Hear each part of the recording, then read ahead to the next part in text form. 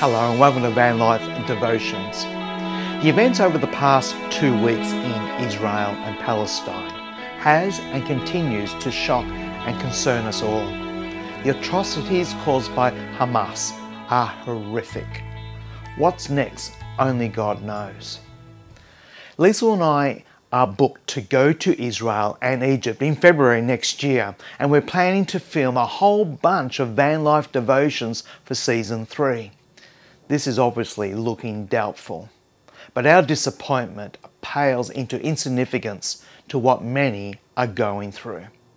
Like you, we are praying for peace, that aid will get to the needy, and for the church in Gaza, Israel and the West Bank. In today's special Van Life devotion, Liesl and I want to pass on a message of clarity and hope.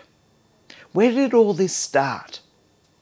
Started in the Garden of Eden, when humanity sinned against God, leading to a host of issues, including tensions between people, as shown with Adam and Eve, blaming each other.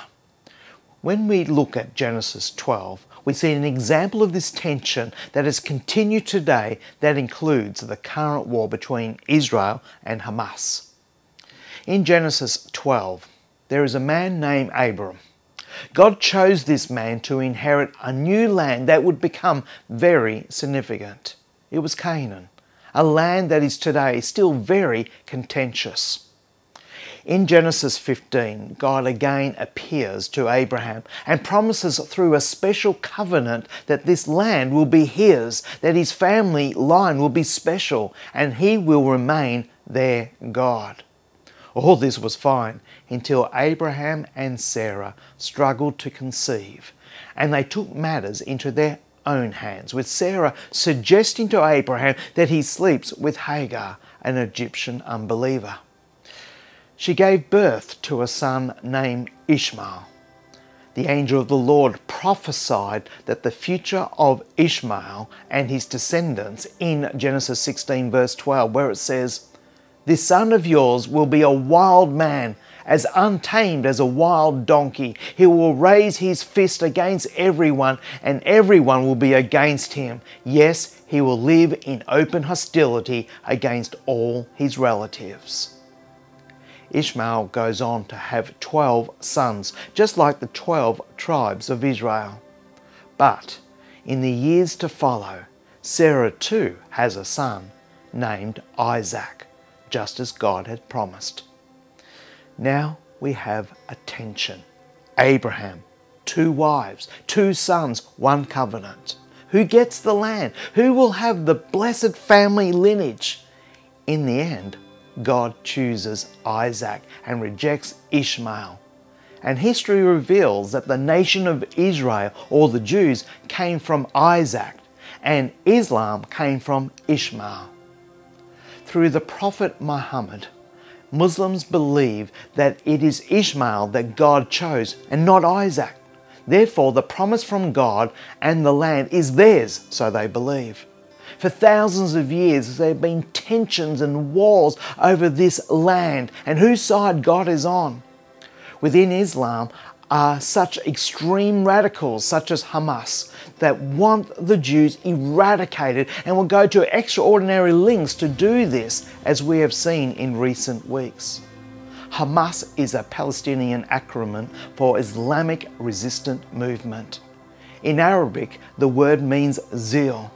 Now get this. In Genesis 6 verse 11 it says, "Now the earth was corrupt in God's sight and was full of violence."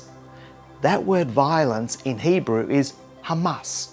The spirit of Hamas is of the devil, and in the past and still is causing such havoc. Christians believe that Jesus Christ is the promised Messiah, God's very Son.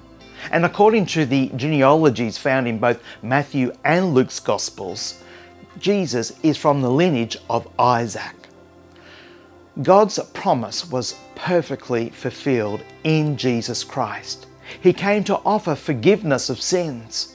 Paul teaches us in Ephesians chapter 2 verse 14, "For he himself is our peace, who has made the two groups one and has destroyed the barrier, the dividing wall of hostility.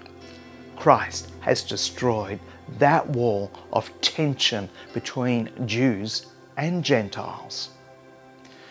Knowing that the spirit of evil and God's Holy Spirit can't coexist peacefully in the world, Jesus taught that in the last days tensions will increase. He said in Matthew chapter 24, "You will hear of wars and rumours of wars. Nations will rise against nations, kingdom against kingdom." Paul also had much to say about the last days. One passage that I find terrifying is 1 Thessalonians chapter 5, verse 3. While people are saying peace and safety, destruction will come on them suddenly, and they will not escape. Isn't this what happened on Saturday, the 7th of October, when Hamas surprised everyone when they brutally attacked many innocent lives, even though there were peace and safety discussions going on between Palestine and Israel? Zechariah's prophecy is even more direct and frightening. He says about the future, "I will gather all the nations to Jerusalem to fight against it. The city will be captured, the houses ransacked, and the women raped." Tragically, that happened. God still has a special heart and plan for Israel, which is why Satan and his evil spirits are doing their best to defeat this plan.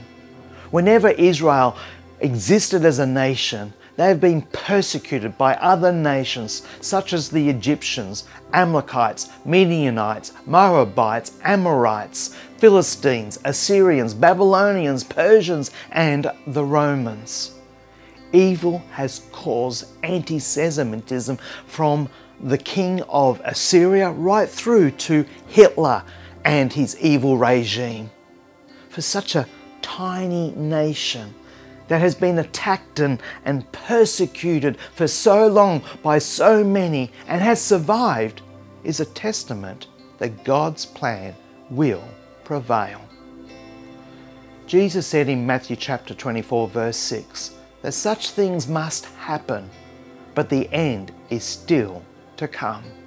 And whenever the end starts to really intensify, I believe that the church will be spared, as it will be rescued at the rapture.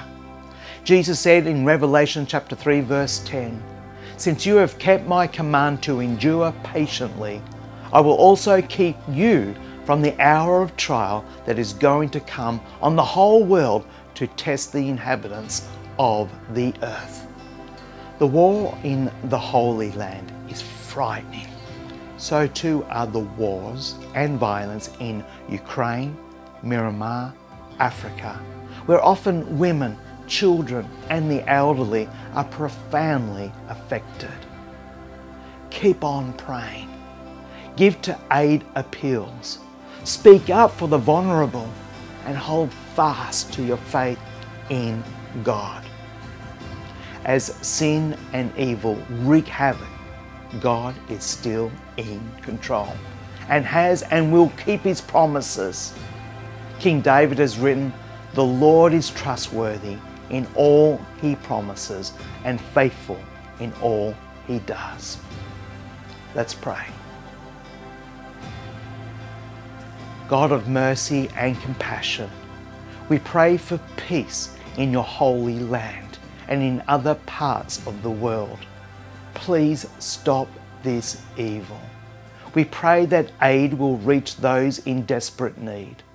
Help us to keep our faith in you and your promises. O God, preserve us who travel. Surround us with your loving care. Protect us from every danger and bring us in safety to our journey's end. Through Jesus Christ our Lord. Amen. Thanks very much for listening to Van Life Devotions. Please check out vanlifedevotions.com for more information for video podcasts and sermons and other resources there for you. Thanks for listening. Have a great day.